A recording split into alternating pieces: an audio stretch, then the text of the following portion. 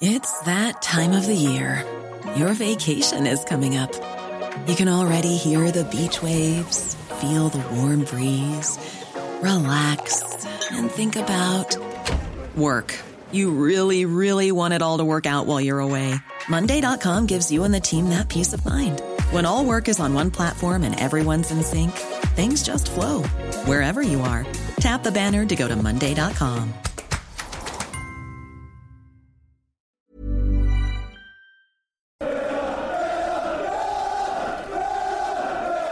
Hello and welcome back to another edition of the Holtzcast in association with Acorns Children's Hospice. Cole Pettum here as always, and we're going to do a little bit of the week or the last 5 or so days that have been or were for Aston Villa Football Club. Of course, losing on the weekend to Liverpool 1-0 away at Anfield, and of course this evening, you'll hear this on the Wednesday, beating Norwich City 2-0 at Carrow Road in the nostalgia that was against former manager Dean Smith. That was very short-lived, if I may say so myself. But anyways, before we actually kind of dive into our chat and this just kind of general pod that we're going to cover a variety of different things more so than just going over one single game. I do just want to mention that the Just Giving page, of course, is still going for Acorn. So if you want to donate, of course, it's www.justgiving.com/fundraising/Villa. We're about, I think, 50% exactly right now at time of recording at hitting our goal. So, which is nice because we're in the middle of the month. So if anyone's a stickler to the schedule like I am, it's very, very nice to see that. But nonetheless, give what you can. It could be £5, $5, whatever currency. Give what you can afford to. Don't give what, of course, you can't afford to. I would hate to see people struggle to give money that they can't seem to give away. But nonetheless, let's dive into this. I'll stop rambling. Of course, I'm here with Seb Bacon and Simon O'Regan as well. So I'll go to Seb first. Seb, how's it going for you? Yeah, it's always nice to come off the back of 3 points, and also adding to that, my Wi-Fi is working perfectly, so that's always good news. And I haven't been on in a while, so I'm looking forward to it. Yeah, it's good to have you back on. For some reason, I think it's literally because I've been working so many straight hours really without a break. I literally thought you were going to say my wife, and I'm thinking you were far too young to have a wife. But nonetheless, that is just my ears and my weird mind. So let's ignore that. But Simon, how's it going for you? It's not just your ears. I thought it was breaking, very, very calmly just breaking the news that he's now got married. But apart from being delighted for Seb and his new bride, I'm very happy that I've gotten themselves 3 points tonight. Just maybe a bit more, slightly more uncomfortable than I'd have liked at times in that second half, just because they're at 1-0. You always think there's a chance they can come back into it, but no, it was a good performance tonight on the back of a relatively decent showing at Anfield, all things considered, on Saturday. So yeah, it's good times being a Villa fan at the moment. Yeah, it's kind of a weird one. But before we get to that, I just want to say, Seb, very quickly, this is completely off topic, but this is what this podcast is. What would your wedding song be right now if you were going to get married? This came to mind and I want to know. Come back to me at the end and I'll have an answer for you. How about that? Okay, you also have in to the sing space of like the next verses. out. Absolutely not. The rapper is with you, and you've got the vocal cords on this podcast. No chance. Well, I appreciate that. I've been practicing since the end of last season. Trust me. If you thought the rapping was great, wait till I pull off the Michael Bublé here in May or whatever. We'll see what happens. But anyways, of course, it's been a very interesting week for Villa. Like I said, of course, losing to Liverpool last weekend, beating Norwich tonight. Weird to go to Anfield and come out losing, but still be relatively pleased and really hard done by the result. And then, of course, going to Norwich personally, and I don't mean this in an arrogant way, I fully expected us to win. I just, as much as I do respect Norwich and how self-sustainable they are with the way they manage that club, I have to think they're going down. Dean Smith has walked into a sinking ship. If he keeps them up, that's an even bigger accomplishment, in my opinion, than keeping us up a couple seasons ago. But yeah, it was one of those games where it just felt like if we scored one, that's basically it, to be honest. And then, of course, you come out just shortly after the Liverpool game, you have the Nakamba injury news and everything with COVID's certainly coming back around, that lovely word that seems to never go away over the last few years, and is driving many people crazy around the globe. But Seb, I'll spin it back to you. If we're looking at the last few days as being a Villa fan, you have to be pretty pleased, don't you? Yeah, I mean, if we're going back in time to the Liverpool game, because obviously we haven't done one since then, it was a good performance. I feel as though we were the second best team, certainly until the 70th minute or so, until Stevie made the changes. But we defended really well, and I think that's something that we haven't quite managed to do in recent times, is when we're not playing well, we'll seem to concede silly goals and it will get worse from there and go downhill. However, we weren't at our best, but we still managed to stay in the game, which I think is key against any top team, whoever you could play. And then obviously tonight, it got off well. I'm delighted for Ramsey, especially after that Kasper Schmeichel incident. I think that's justice for him, and also what a goal as well. And then it sort of died down a bit, didn't we? We were controlling play. We seemed happy to keep the ball and move it around. We were getting our little touches off, and it was almost like a training drill at times. We were using it to work on our passes forward. I thought Buendia was good. He couldn't quite get into the game as much as he'd probably have liked, but at the same time, he was still moving the ball around well. The second half hit and we were thinking, here we go, Villa's here, Norwich are going to score and we're going to make this really difficult for ourselves. But I think that's a Villa of old times now.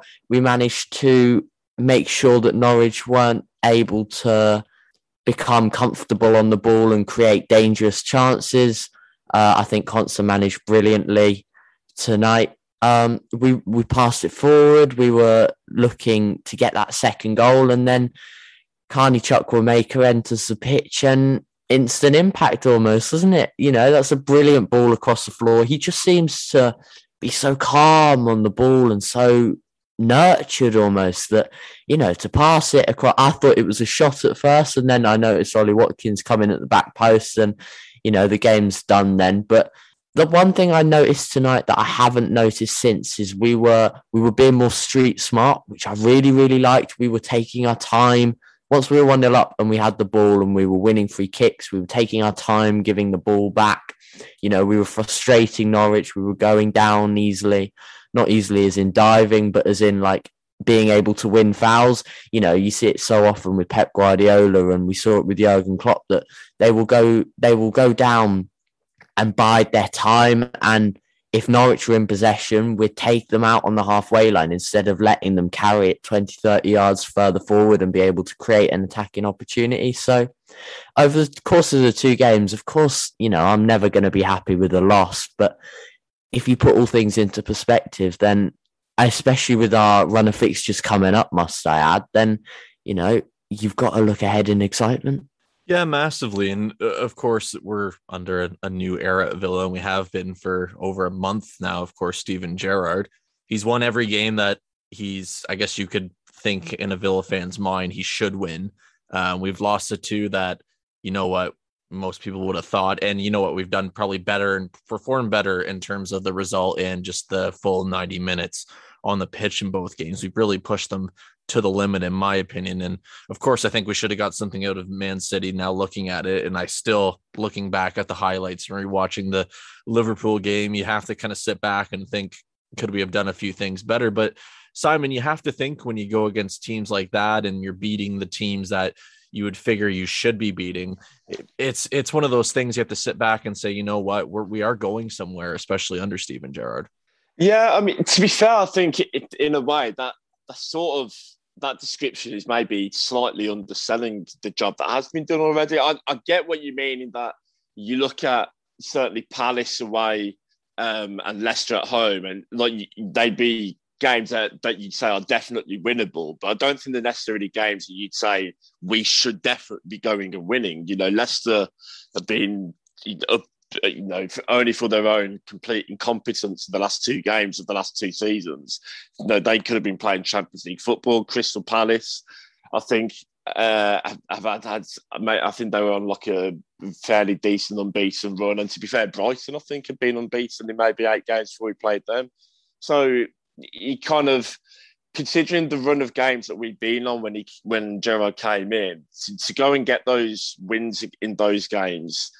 Certainly, I think, Norwich and Brighton at home, I would expect us to win them. But going the way to win at Palace, beating Leicester at home, and the sort of the man of the way we played in those victories, I think is slightly more impressive than maybe even in the wider media he's been given credit for. And then you look at the City game, we've sort of already talked about that before. The Liverpool game, we were the second best team, which you'd expect. Liverpool are much higher level than we're at the moment. But that's a game that, Liverpool can go and put 4 or 5 past anyone, if they want to. The fact that we managed to really limit them. I mean, I've only sort of seen sort of 5, 6, 7 minute highlights, but I don't even really remember them having that many proper clear-cut chances. It was sort of half chances and saves I'd expect Martinez to save. Maybe the one, I think there was a Van Dijk header from a corner, which, someone might say it was straight at him, but it was so powerful. Like that was a top save. But other than that, it's, we've ended up really losing the game. So sort of the more I look back at it, the more I think of a really, really dodgy penalty, a really soft penalty. So, and then we probably should have had one our own as well on Danny Ings at the end of that game. But, you're never going to get them at Anfield, so you just write them off. But I think overall you kind of, you can't really knock the job that he's done at all. He's probably gone. It's probably been slightly better than I think most Villa fans would have anticipated from the first 6 games. Yeah, and I kind of wonder, and Seb, let me know what you think about this.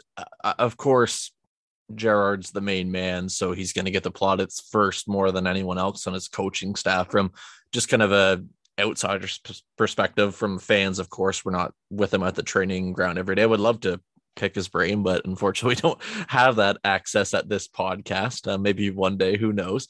But regardless of that, you kind of have to sit there and think, with the amount of coaches we have and the background support and that kind of mentality, it goes beyond just Gerrard, doesn't it? Yeah, of course. I think, Gerrard mentioned it himself. He wouldn't be half the manager without his right hand man, Michael Beale, and the rest of his coaches as well.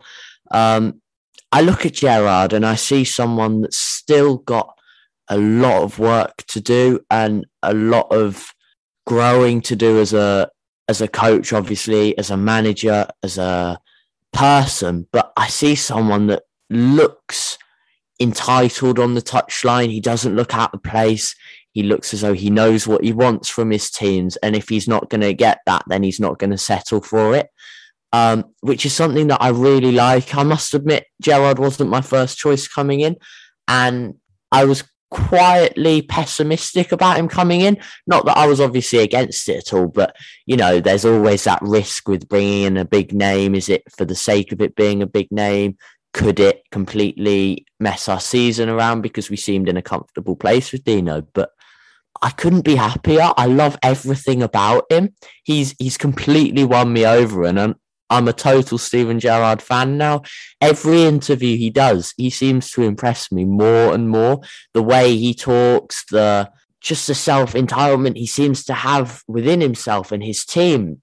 I look at that and I think, yeah, I completely understand why the players would want to run through brick walls for him, because he knows what he wants and he knows exactly how to get it as well. And not only is he a good talker, but he backs it up with the performance on the pitches. We were looking, I remember sitting here off camera, Cole, and I'm going to bait you out here, when Dean Smith was in charge towards that latter stage, going, I can't see us winning a game for 2 or 3 months with the difficult run we've coming up. We were pinpointing Norwich after Southampton as the next game that we'd win. And obviously there's going to be shock results, but he's come in and suddenly those shock results that we weren't expected to get anything out of a few months ago, we're looking at now going, we should be winning that. We should be putting up a battle there. You know, with our run of fixtures we've got coming up, I think it's Burnley on the weekend.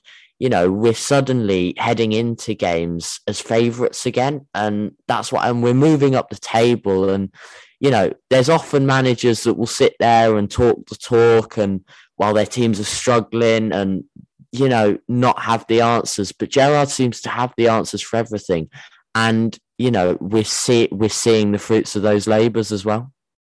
Yeah, I mean, it doesn't really matter how well he does, to be honest, because I mean, it's great to see him do well, but you just know every time we win, the Liverpool rumors will always be there, and of course, he's the next one coming.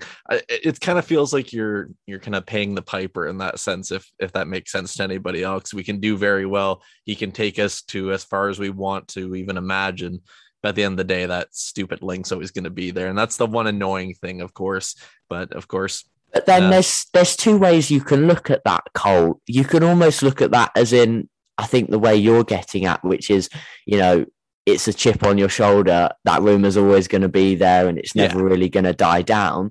Or you can look at that as a, you know, Liverpool is Gerrard's club. We can sit back and accept that. Dean Smith is Villa's club. Villa is Dean Smith's club, sorry. And, you know, Jack Grealish, as much as we hate to say it, still loves Aston Villa if what he says is true. So, you know, if he's going to go to Liverpool, then he's got to have done a good job.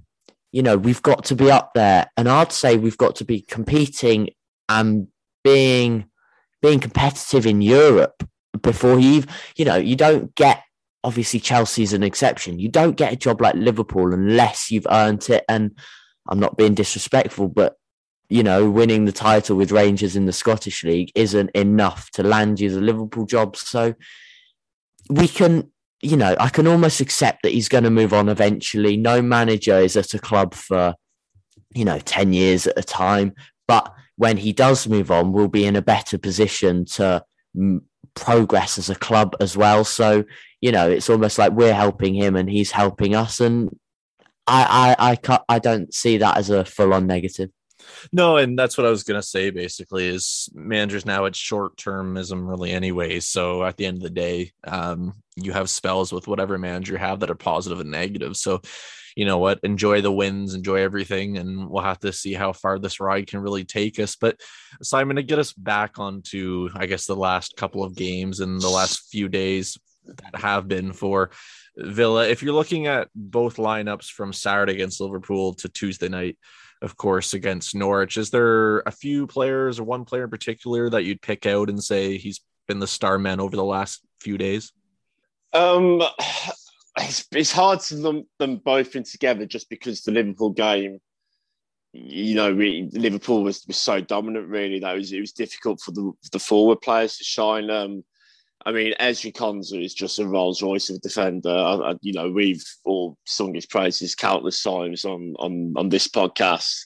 Funnily enough, actually, on the weekends, one of the other podcasts that I do, we would talk about the Villa game. But I said, for me, by some distance, Ezri Konsa is England's best centre half, and I absolutely stand by that. I don't think Maguire is anywhere near the level that Konsa's at. And to be fair, John Stones hasn't played all season, and I don't think defensively he's as good as Konsa. He's so good. So, you know, there was that 3-on-1 towards the end of the Liverpool game where you had Mane, Jota and Salah all bearing down on Konsa. And, you know, I'm sure we've all seen the clip, and it's just such clever defending, not to go and commit yourself to one player and then to get the block on Salah and come away with the ball. And tonight, okay, yeah, he wasn't really tested at all, let's be honest. But there was that one moment, I think, in the second half when it looked like maybe Pukki might be getting in behind, and he's so classy the way he gets out of it. You know, he dealt with everything tonight. I liked at the start of the second half as well, there just a little bit of shithousery from him to stop Norwich trying to take a quick free kick. You know, he's just developed into, as I say, for me, England's best centre half by some distance. So you're looking maybe for someone over the two games as a standout. I've been really impressive in, but tonight I thought there was a number of very, very impressive performances tonight, albeit with the caveat that we were playing a championship team, if we're being, in all but name. Yeah, and I feel bad for Norwich, of course. It's just, it's almost like they're basically as lethal as a teddy bear. I that's the best reference I could come up. They're just basically they have all the passing that, well, you know what, they don't even have the passing tonight, to be honest. I think they strung a couple passes and then they went out of bounds about 20 times from what I can count from the top of my head. But Seb, I'll throw it back over to you. Like I asked Simon, of course, is there one or two players that have stuck out to you over the last week for Villa? Ramsey, Jacob Ramsey. What a footballer. What a brilliant, brilliant footballer. How old is he? 20? 21? I mean, wow. If he is able to reach the ceiling that he's showing at the moment, then, you know, we could have another £100 million player on our hands here. And, you know, I don't say that. I don't say that lightly. To be fair, I think that's obviously a very, it's a bold claim, and it is, time will tell on that. But you look at the level of development from his performances this time last year when he first broke into the team to how he's performing now. I mean, he is shot up at such a fast rate, and as you say, still only 20. Wow. I'd say he's one of the first names on the team sheet now, and that's testament to his performances under Gerrard. You know, Gerrard's come in, he's highlighted him as a man that he wants to play his style under, and Ramsey's adapted brilliantly. He could have had three goals under Gerrard. I can't remember much, but you look at Ramsey and you think he's got that about him. He seems to be so mature for such a young age. He links well with McGinn. I think both their play styles suit each other well. He's able to get forward. You know, his goal tonight is just sensational. To be able to run with the ball and then finish with that composure as well. You know, wow. Obviously, McGinn standing out. I think was it Gerrard that said in his press conference how much he loves him. You know, you could see from the start that Gerrard and McGinn was a match made in heaven. So I think that was almost expected. The wing backs, a lot was made of the wing backs when Gerrard came in, and again they've delivered. Matt Targett, you know, he had about 6 shots at goal today, and I don't know whether that's Matt Targett turning into R9 or whether that's Norwich just being absolutely abysmal. But the fact that they're able to get forward with more freedom now just shows that they're adapting well, and suddenly a left back isn't priority anymore, although I think we could still do with an upgrade there. You know, we were looking at left back in the summer going, we need one like eventually, but I mean, yeah, there's so many players. I think every single player has improved under Gerrard, actually. I'm going to change my answer. Every single one of those players has come on in some aspect under him. Yeah, and of course, we've seen Carney Chukwuemeka, of course, now coming on. And whether that is Gerrard believing that there's a true talent there, or they're trying to use that as a way to get him to sign a contract with more game time. I mean, it could be both, to be honest. But we're seeing him deliver the goods as well. Of course, getting the assist on Watkins's goal against Norwich to make it 2-0 and seal that deal. And to be honest, thank God. I thought with how bad Norwich were, it just screamed of Newcastle last season, where we somehow scored a bizarre goal, didn't deserve to be 1-0 up. And I think it was Kieran Clark, of course, ex-Villa man, scoring that goal in like the last second to make it a draw. And I thought, why does this feel like that? But nonetheless, we see it off, and it comes from the kids once again, academy players at one point growing through the system and rising to the occasion. And I think there's been so much kind of made of the academy and all the investment. And I do see some fans even now impatient a little bit that they haven't come through quicker, just with how many have been brought in. But you know what? We're seeing it now in this case with, well, not only them, you look at Archer and Philogene Bidace, and the list goes on as well. And then there's a few more coming in. You have some on loan, Louis Barry, of course, just to name a few. I mean, we have a full system now with players that can immediately go into the first team, whether it be on the bench or starting. And then you also have ones that, you know what, if they're not going to make it, we can sell them for a profit. We're becoming fully sustainable. And I think that's one thing, as much as Chelsea get made fun of for, I shouldn't say made fun of, but it's almost a meme with how many players they allow to go on loan. It's like 40 a season. There's sustainability in that. And I feel like that's the way that Villa is trying to model in some kind of instance as well. So it's great to see in that regard. But of course, we can't really not talk about it, because we always said we need another defensive midfielder. Marvelous Nakamba has had the best period of his career at Villa, in my opinion. And I think everyone here, of course, would agree.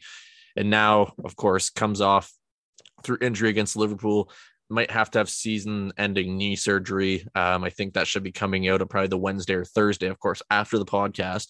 So, Simon, I'll throw it to you. I mean, we all kind of thought we need a defensive midfielder in January anyways as cover. I would like to see Dougie Luiz move up a little bit further up the pitch. I think we get more out of him that way. But what are your thoughts on all this? Because it's one thing after another right now with injuries, isn't it? It's just a real shame for Nakamba, because I think prior to Gerrard coming in, I think we all kind of quite liked him and thought, he's got certain qualities, but you never really thought, well, I certainly didn't think that he would ever be someone that you'd want to be starting as your holding midfielder, week in, week out. And then the last sort of 4 games, obviously, under Gerrard, it's almost like a different player. It was on there, he's like prime Kante. You think, where's this been? He'd been absolutely superb. And so it made you think that it wasn't necessarily a priority signing that you had to go and maybe do in January. But if he is out for the rest of the season, like, the news that we've sort of all been reading suggests that he will be, well, I think is priority number 1 for January. We've got to do something. Whether there's a loan option out there you can get that can just cover for 6 months, or if you want to look more long term and bring a permanent player in, because you're right, Douglas Luiz, he can do that role. He showed on a number of occasions at the when Project Restart and the start of last season that he's more than capable of playing that role. But I think it suits him against certain opposition. So in a game like tonight, when you're going to dominate, you can have him in that holding role against Norwich. Against a City or Liverpool, or even like a Leicester, when you're coming up against a team that have got very good Premier League players in that midfield, I don't know if I'd want him as that last line of defence. And then I also think the last few games, especially when he's come in and played as sort of more of a number 8 with Nakamba holding, I think he's been really good against Man City. I thought he was excellent. I thought he had a pretty decent game against Leicester as well. So I think his qualities are probably better suited playing in that number 8 role. So yeah, I agree. I think don't ask me to name a player, because I literally couldn't tell you who you would go out and try and get in January. But if there is someone there and it's going to improve the team immediately and improve the squad long term, even with the Nakamba coming back, I'd like us to do that, because it's a position that will need filling in the second half of the season. And as I say, it allows Luiz, you get the best out of Luiz. And also you get the best out of McGinn and Ramsey in there as well, because they've got the confidence that they've got a proper designated holding midfielder sitting behind them, which is allowing them to flourish going much further forwards.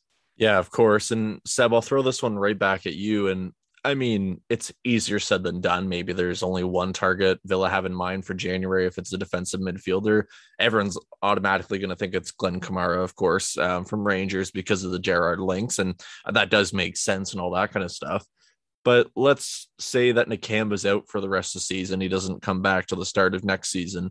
You're then left with the primary kind of idea of getting another defensive midfielder to what you would assume be the number 1, move Luiz more to the left, like we've been seeing with when Nakamba's healthy, and Luiz is the backup as it's needed. Are you okay with only one DM coming in, or is it now, if Nakamba's out, you know what, we may even have to try to even loan another one in? You know what I mean? It's one of those things where it's all great to have that cover, but we've kind of I wouldn't say the fan base has been complaining about it because Nakamba's been playing so well, and that's probably hidden it. But one injury can throw a lot of the pan. And say if another injury comes along, then we're stuck with one again. So where do you sit with that?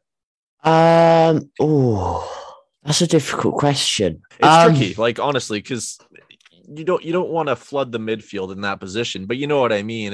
You have to be cautious. Yeah, definitely. But then you can't sign a player just in case someone gets injured.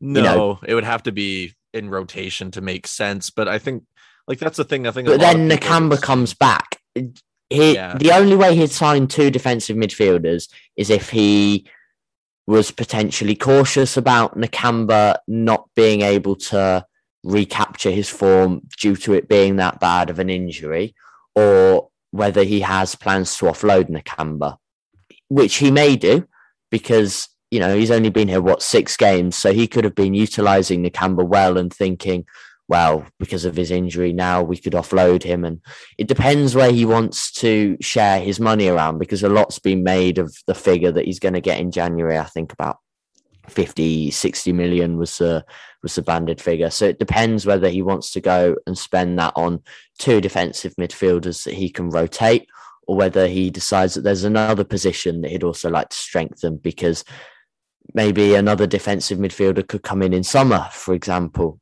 and then you can look at the options from there. But, Gerrard will have a long list as well as Johan Lang and anyone else involved in transfers, a list as long as your arms, say, for all transfer targets that he'll be looking at.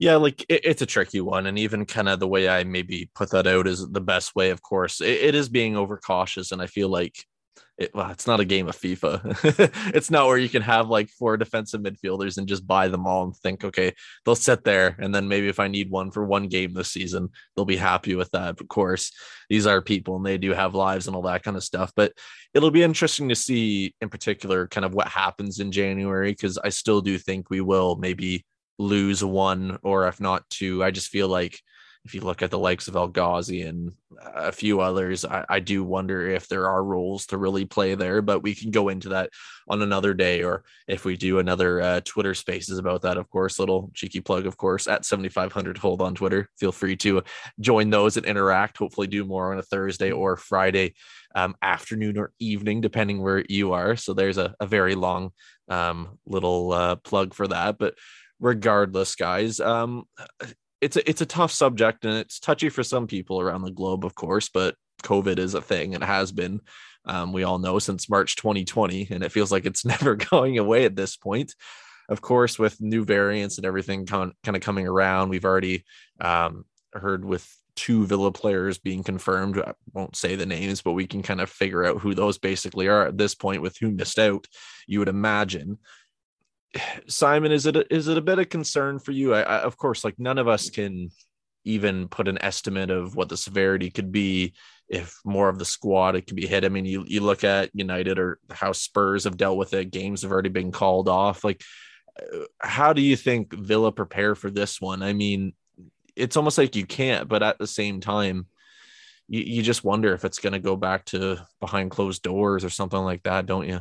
Yeah, it's a tough one, really. I mean, I'm not sure what more they can do than what they already are. I mean, I think they, you sort of, you sit by the rules as they are in the country at the moment. You follow the guidelines and sort of hope for the best. And I think, the only other thing you could say, and this is just my personal opinion, so this is nothing to do with 7,500 or anything like that. I don't want to get anyone in trouble. But from my point of view, the players just go. If the players go and get their jabs and their booster jabs or whatever, that would, for me, I think that's something that could be done to try and at least stop the spread of it. But that's, people will do what they want to do, and it's who am I to judge people's own personal beliefs and opinions? But that's I'd like to think that's something that the club would be doing. I believe Wolves are the only club at the moment that are on target to reach all their over 18s having their boosters. So You have to, yeah, it's a difficult one to really answer in terms of what's going to happen, because no one really knows, just how quickly this new variant will spread around the league. Obviously, no one wants games going back behind closed doors or a stoppage to football. But the problem you're going to get is if games, obviously we've had a few games called off already, and not Villa haven't, but Man U and Tottenham have. And if more games sort of get called off, it's when they're going to fit them in, because the season's already, I think, finishing a bit sooner than it would normally have done. And then next season is starting earlier than it's supposed to because of this stupid fucking Winter World Cup next winter. So, if games are called off, the biggest thing is when are they going to be played? Because, I know people always say, they're professional athletes, they should be able to play 2 games a week, 3 games a week. But footballers nowadays, they're finely tuned athletes. Like it's not like in the past where they just sort of train in such a way that they can probably play every couple of games. The way the sports science and everything is now, the players are trained exactly for 90 minutes. Once, twice a week, maybe maximum. So if you're having to put, 3 games in the week, 4 games in the week, you've had that stages in the past with rearranged games. It's just not going to work, and players are going to break down with more injuries. So just fingers crossed, things certainly over here can stay at a sustainable enough level that you're not going to have these cancellations and these problems. But we'll just have to wait and see. Yeah, and I mean, to be honest, we're seeing it over here too. And I don't live in a very big town, but I think my part of the county has seen the most numbers it ever has during the whole pandemic. And you just have to sit there and wonder. And again, I don't want to say this is the opinion of anyone else, but just get your damn jab. I get why people are skeptical, but realistically, it's not a conspiracy. It's not a flu. The whole point of a jab isn't to keep you 100% safe. And I don't want to lecture people because maybe that'll make people turn off, but literally it's about reducing the effects that it can have and the severity of them. That's what it is. The flu was at one point something that wiped out a lot of people. It doesn't anymore because it's just the flu, because there's vaccines and things like that. And yeah, whatever. Anyways, that's a science lesson we don't need to go down, but regardless, it does annoy me. But Seb, I want to ask you this one because we heard Gerrard say it. I think it was even yesterday or a couple of days ago with mention to the transfer window, and will he and his recruitment team look at the whole vaccination policy, keeping that in mind with players if they're jab, double jab, whatever. Where do you stand with that one? Because in my opinion, it does make sense because for one, I feel like without trying to judge people, I feel like it can kind of give you a little bit of mentality of where they're kind of at too. And another thing, you're helping kind of safeguard other people as well, aren't you? Yeah, of course. Not only that, he'll need to think ahead in terms of if something were to happen. I know I said literally about 5 minutes ago that you can't sign a player in case he goes off injured, but I'm going to completely contradict myself in the worst way possible and say that he's got to think of the outcomes if obviously that player were to come down with COVID or any of the new variants. So, I doubt it will be Gerrard that will be doing that. They'll have club doctors and people like that analysing what they want from a new player. And he seemed to sit on the fence in his answer. I think it is something that had been discussed, but I don't know whether it would be decisive for a transfer if they're not double jabbed or haven't had their boosters or whatever. So I don't see it having too much of a determining outcome. But again, like I said, the amount of detail that goes into transfers these days, everything is looked at. Man City were saying ages ago that, they're going to look at more into French players when they buy French players in the future. That was quite a while ago, so we won't go into that. But there's so many things that go into transfers nowadays behind the scenes, that there's all these little data. That's what the jobs are for now. People analyze all the data, the background stuff. So of course it will be mentioned.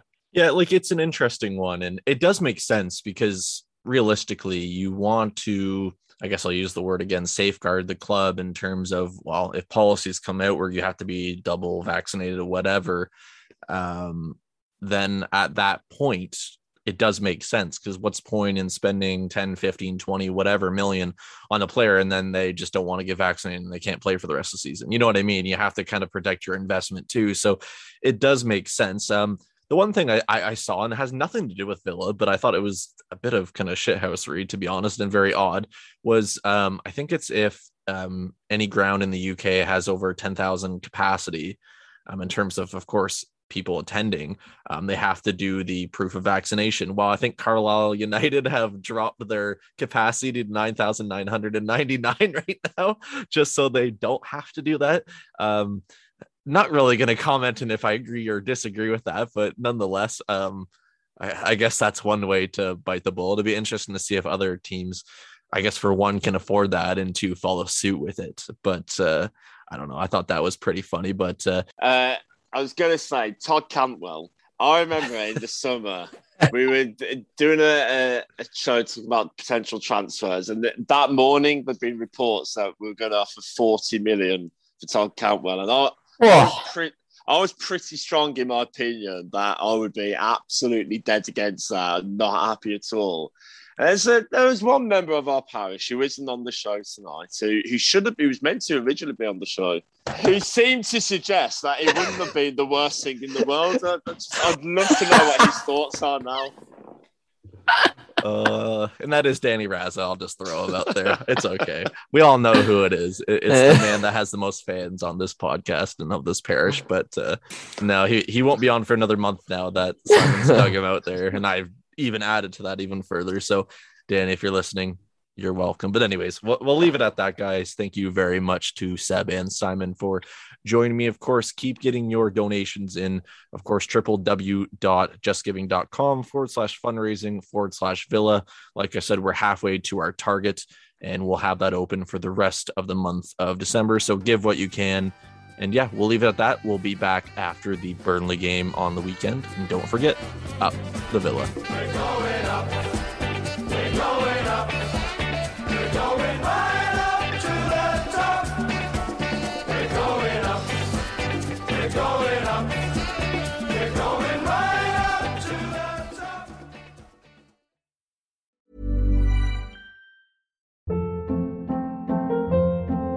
Hold up. What was that? Boring. No flavor. That was as bad as those leftovers you ate all week. Keke Palmer here. And it's time to say hello to something fresh and guilt-free. Hello Fresh. Jazz up dinner with pecan-crusted chicken or garlic butter shrimp scampi. Now that's music to my mouth. Hello Fresh. Let's get this dinner party started. Discover all the delicious possibilities at HelloFresh.com.